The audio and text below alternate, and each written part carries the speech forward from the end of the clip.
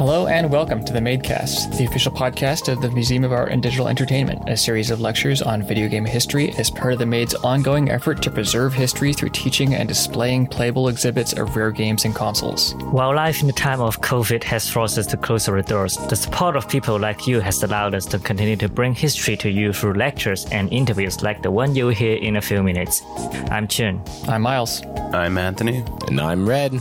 This week, Alex talked with Howard Scott Warshaw, one of the old-school Atari devs who made many games like Yar's Revenge, Raiders of the Lost Ark, and E.T. the Extraterrestrial.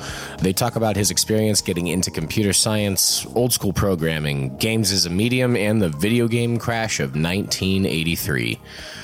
But first, we got a little bit of news to catch you up on. Undertale's 6th anniversary is going on. And what is the Deltarune Chapter 2? Deltarune is basically the successor to Undertale. I don't think it's directly connected. It's in the same universe. I don't think the stories are intertwined too heavily. And there's a slightly bigger team working on it, and it's coming out basically in installments. So the first chapter came out, I think, 2-3 years ago. I can't remember exactly when it came out. It has been a while. It's been a while. And so now we're finally getting Chapter 2. Did y'all know that Undertale is an anagram for Deltarune? Did know that. Oh my... In other news, Deathloop got released to a bunch of positive reviews and some mixed reviews. Apparently there's just like frame rate issues on the PC version of it at the moment, but it looks phenomenal, and it looks like one of the most fun shooters that I've seen in a minute. This may be one of the reasons to upgrade to next gen, in my opinion. So we'll see what goes on with that. But check out Deathloop. I'm sure there's going to be plenty of videos for everybody to check out. Mm-hmm. In other news, bringing back an old story, we finally got a verdict in the Epic vs. Apple case. The end of a saga. The court has ruled in favor of Epic, and they have said that Apple must allow other forms of payment through their app store and not just their own. So we shall be seeing a lot more options, I believe, coming up in the future through different apps and different ways to pay. Meanwhile, Epic, they do have to pay back to Apple. I mean, which kind of makes sense. You have to like pay back for like the tenths of time that you weren't following the rules, but then the rules must be changed now moving forward. Mm-hmm. The next God of War Ragnarok, is going to apparently be the final one in the Norse saga. Corey Balrog talked about how it takes 5 years essentially for each one of those games to be made. And if you're going to go like having a 3-parter like the original and then going 5 years apiece, it's going to talk about 15 years for a storyline. Mm-hmm. I have a feeling that just like settling it in 2 really well done games is totally fine. But I am also excited to see where Kratos and or Atreus will go next. If there's going to be a new god, if we're going to follow an even older, what happens? Yeah, a good story got to have an end. Right. Mm-hmm. I mean, when the first of the Norse God of War games was announced, it was really a surprise because it felt like they had come to a very serious sort of conclusion of Kratos' storyline, like before that. And so it was just sort of a nice surprise to see another God of War game coming. And, you know, it was just such an amazing game that it really blew everyone out of the water and sort of reminded everyone that, hey, this is a franchise that still has some legs. Yeah. For what they've done with the story and revamping it and actually adding a little bit more depth a lot more depth to Kratos, I think they've done a really remarkable job in telling a really awesome story.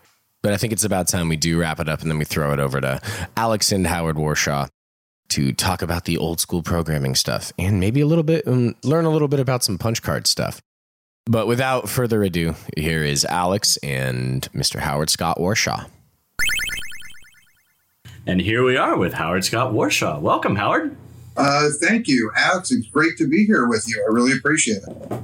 This is just a wonderful interview because I have such wonderful attachment as a child to Raiders of the Lost Ark. But I wanted to start with your experience with programming. How did you come to it? What was it like? Where did you get started? That's a really interesting question because I had the opportunity to get started with programming when I was in about 10th grade. We actually had a terminal from Rutgers University. A lot of my friends were totally getting into it. I avoided it like the plague. I didn't want to have anything to do with it, and that resistance lasted well into my college career.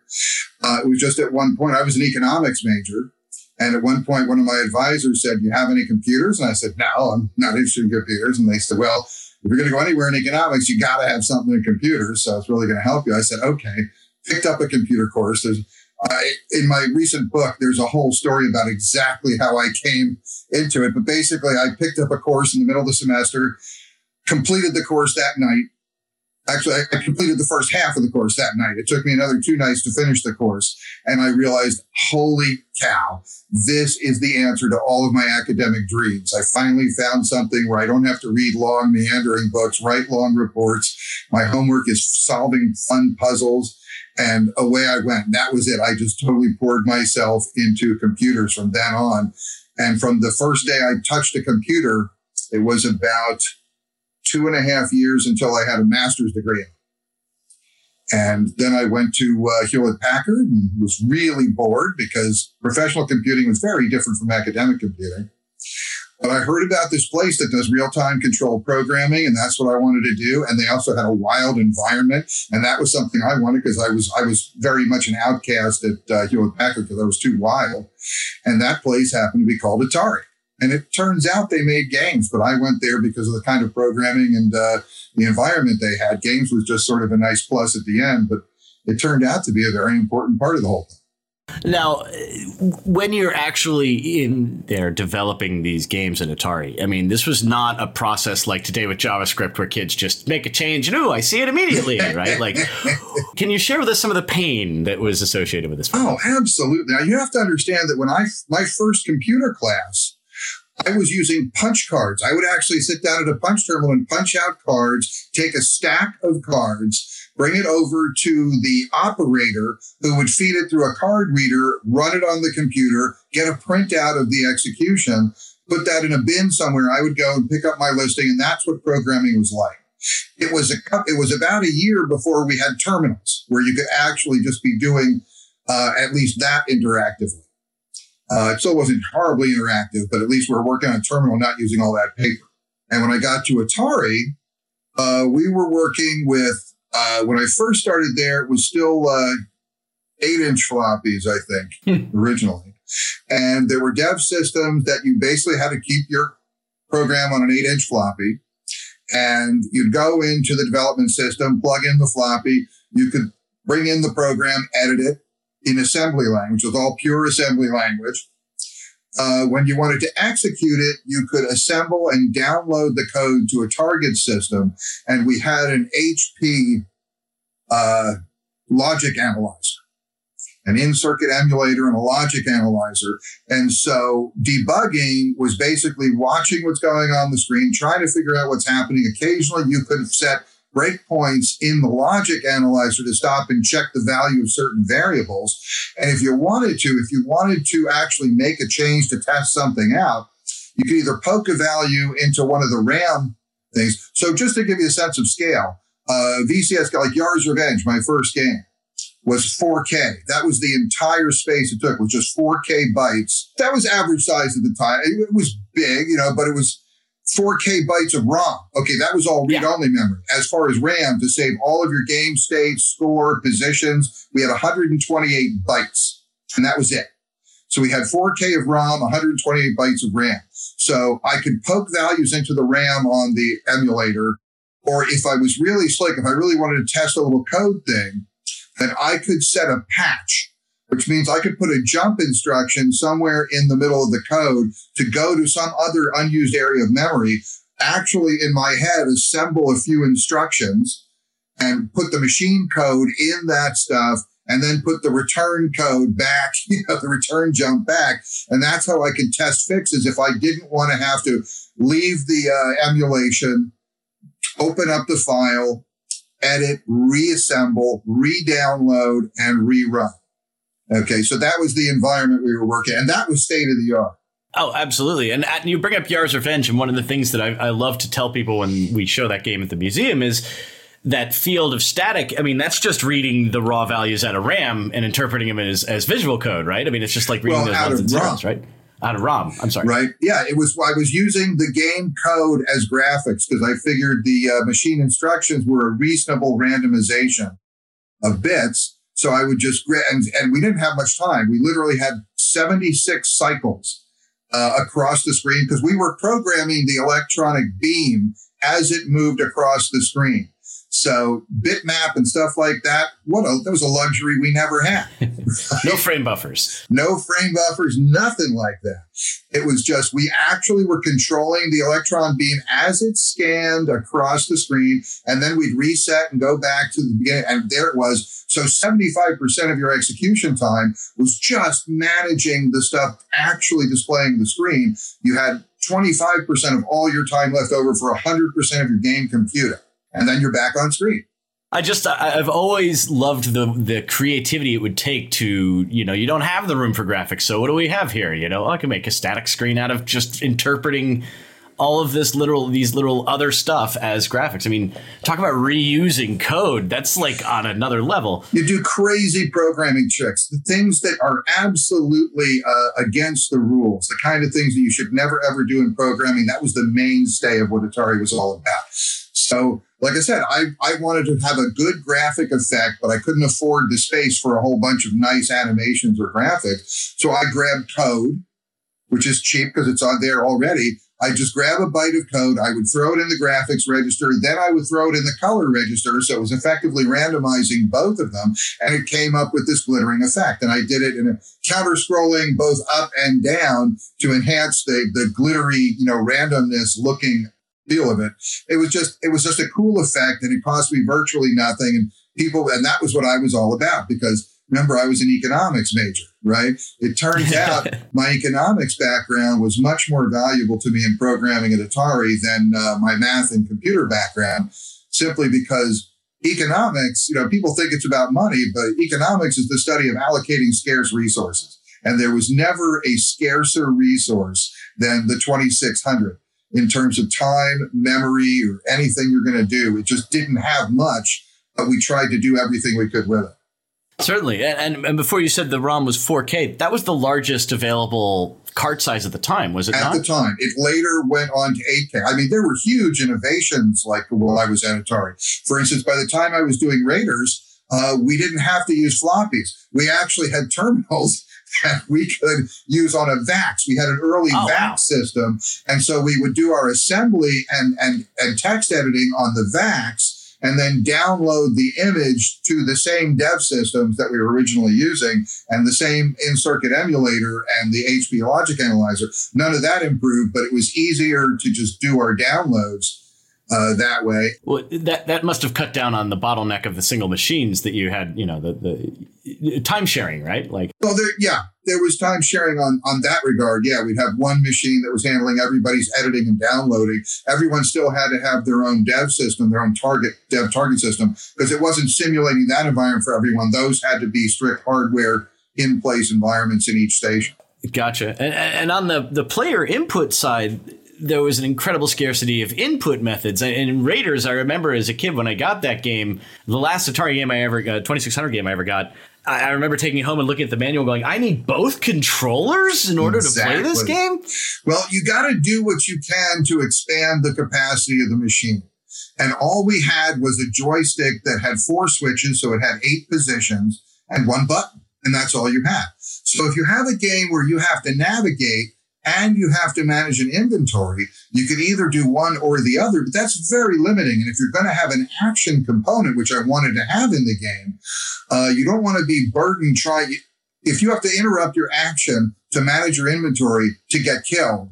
I don't think that's a satisfying game experience. So I did something no one had ever done before or since, and that is, except for battle tanks, I believe, and that is use both joysticks in the game. And I thought it was just a cool idea. And I built in some gameplay sequences that required you to manage both joysticks at the same time, as I'm sure you're aware. And that was intentional. And it was just because I didn't believe in limitation. I'm not a limitation kind of guy. I'm a do anything kind of guy. And so when you tell me, well, we hardly have anything, I don't hear what we don't have. I only think of what can I do with that? What's the most outrageous? What's the biggest? What's the most dramatic thing I can do with that? And that's what I want to do. And Raiders, the Raiders controller scheme was a good example of it.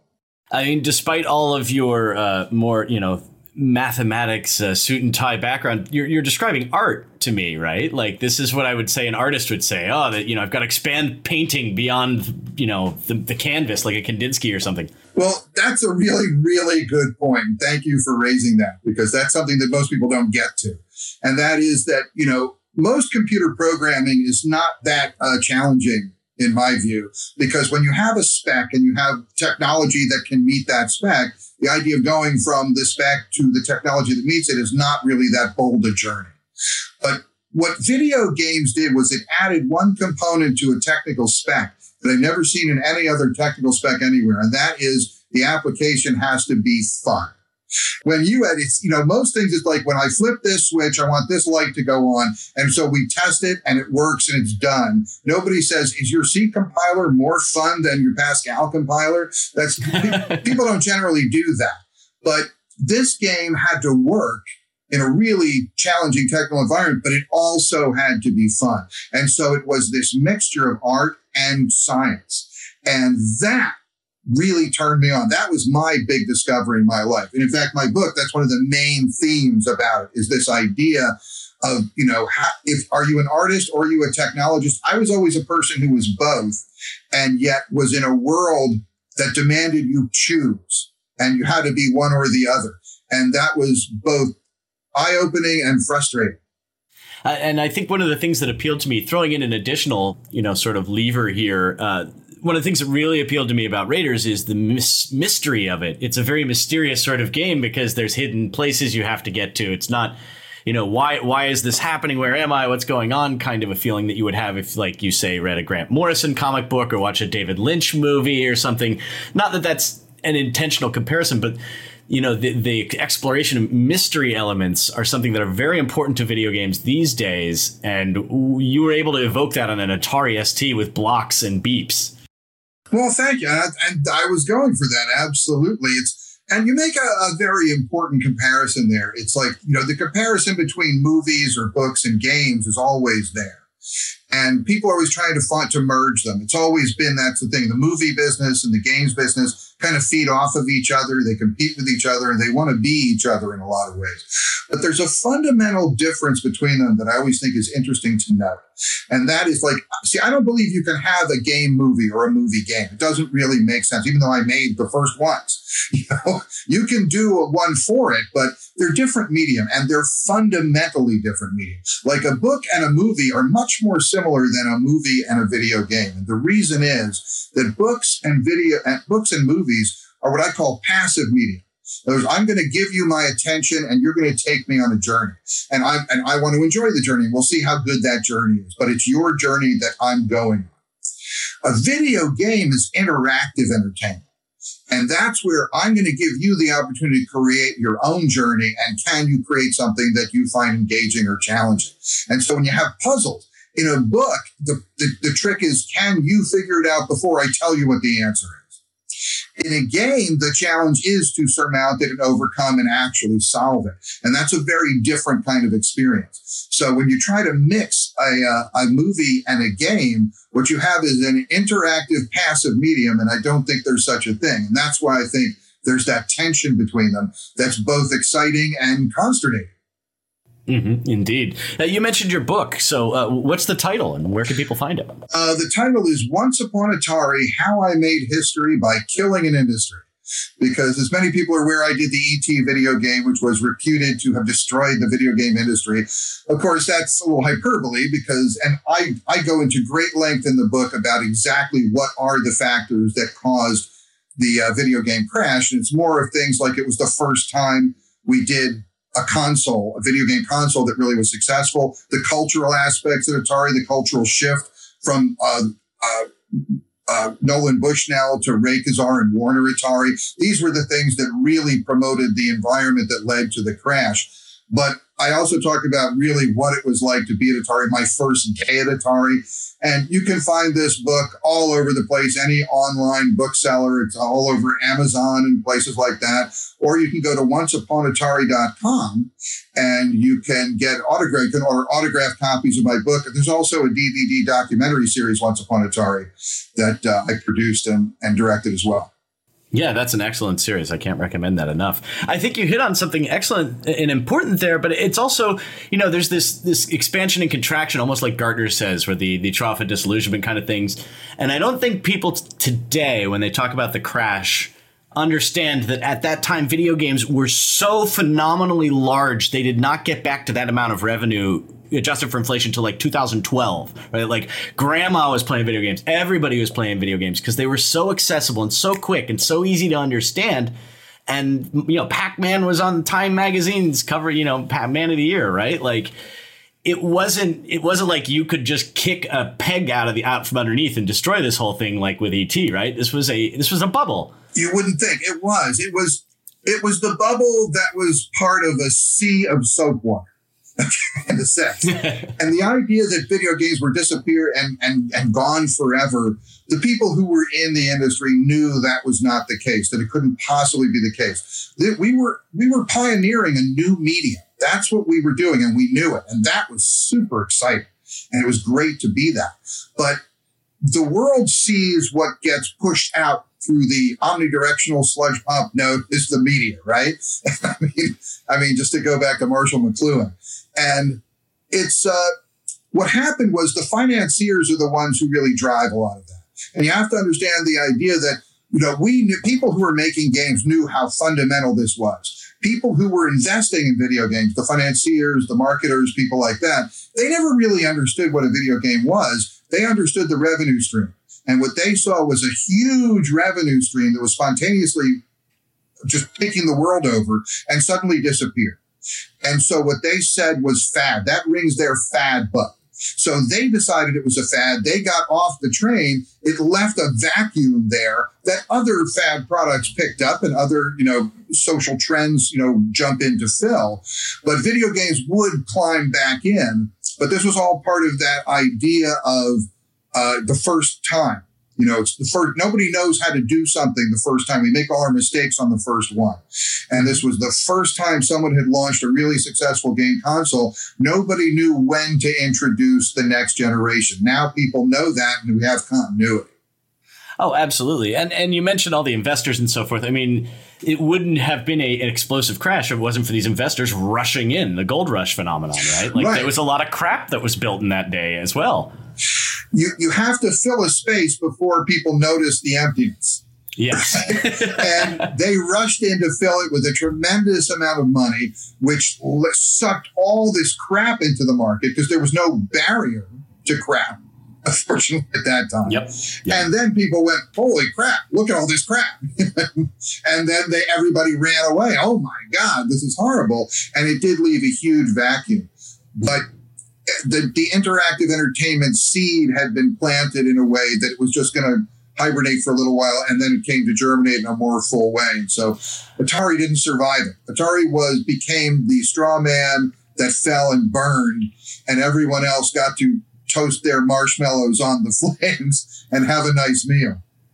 Yeah, but I think that the population was very much primed for the idea that video games were a fad, since the 70s were defined by fadism, right? The pet rock and bell bottoms and just fad after fad after fad. See, the 70s, I think that's very astute. I mean, it's really true that in the 70s, the marketing mentality of the country seemed to really catch on to this. We can make something a wave, and it became fad marketing. And then video games showed up, which was one of the most compelling fads they'd ever seen, and people jumped all over it. And when it disappeared, it just confirmed everyone's idea that it was a fad. But what it was just, it was the burning carcass, right? It was the unlearned lessons yet to be implemented. And so there's never been a video game crash since the revival of the video game market, which is going on 30 years now, 35 years. It's been a long time since the revival. No, certainly, and it goes in it ebbs and flows, right? There was the Sillywood era where there was a lot of full motion video stuff that went out of fashion. Like any emerging space, it doesn't just go in a straight line. Right, it's always a sawtooth and things like that. But the thing that's interesting is when in the birth of a new medium, which is something we have seen occasionally more. The web has launched a lot of things like that. It's with any new media, people didn't know what the concept of a killer app was back then. But with every new media, what they do, the first thing they do is they copy the previous media. Well, with interactive entertainment, there wasn't really a previous media to copy. So it's the search for the killer app. First, people have to learn what you can do with this. Then they have to learn what you can do that you never imagined you could do. And people just couldn't think of all the applications yet. It took a while for that to turn. And but when video games came out, I guess my point is that Atari itself was not that compelling that it had to be around.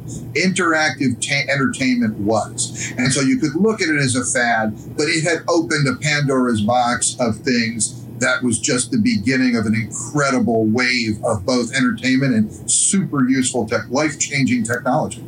Yeah, it's like a couple thousand people who were members of the Beatles. Exactly. Well, Howard Scott Warshaw, thank you so much for being here. Thank you so much. I really appreciate it. Thank you very much, Alex and Mr. Warshaw. This was a great interview. It's always fascinating to hear about, the early days of the first computer games and the first home consoles. It's grounding, and just fascinating to hear, just what people's imaginations could take them to back then. Mm-hmm. I want to have another conversation with him at some point to get a little bit more about E.T. So to wrap it up today, what has everybody been playing? This may sound stupid, but I'm actually playing Monopoly with my friends. Ooh. Yes. Yes. It's just a random idea. It's not stupid. Just one of the people in the group just setting us, hey. It's fun. Monopoly is fun. And just play Monopoly. And I had to say that I'm opposed of that opinion at first, but I definitely don't want to spend money on playing that, and because it just sounds stupid to me.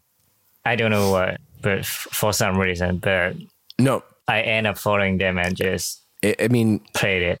It was $10 on sale. I also made it past again. Monopoly is fun. Don't let the haters tell you otherwise. Monopoly is fun. It just, I'm never the one with good luck. Yeah, there's always that. It's like you stay in the jail for the first few rounds of the game. Oh no, that's definitely so fun. Yeah, that's okay. Yeah, I can understand why you have a tumultuous relationship with Monopoly, but you have it now, and it'll be fun. I wish there was like a limited amount of things you could do in those board games to like throw off or just like annoy other players, like you would sitting around a table. Just like flick a little house at them from across the board. Just given that we have so many esports nowadays, even the Stardew Ready one, I would be looking forward to see something like Monopoly esports or Uno esports. That would be pretty fun. Yes, that would be amazing. They're on Steam. I mean, why just there isn't anyone ever have this idea before? It's technically, it is an internet game. There are many other games. I mean, Rocket League is an esport, so why can't Monopoly be one? Yeah, there's a car going around. Stardew Valley is an esport. Come on. Yeah, exactly. Let your mind expand and let's see what other competitions you can create for money. Maybe we should start it up. I think we just go for it. All right.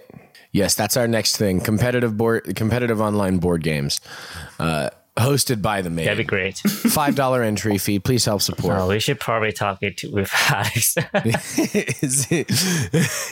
We'll pencil that in for later. We'll talk more about the competitive online board games in a little bit, because I think it is time that we send you on your way.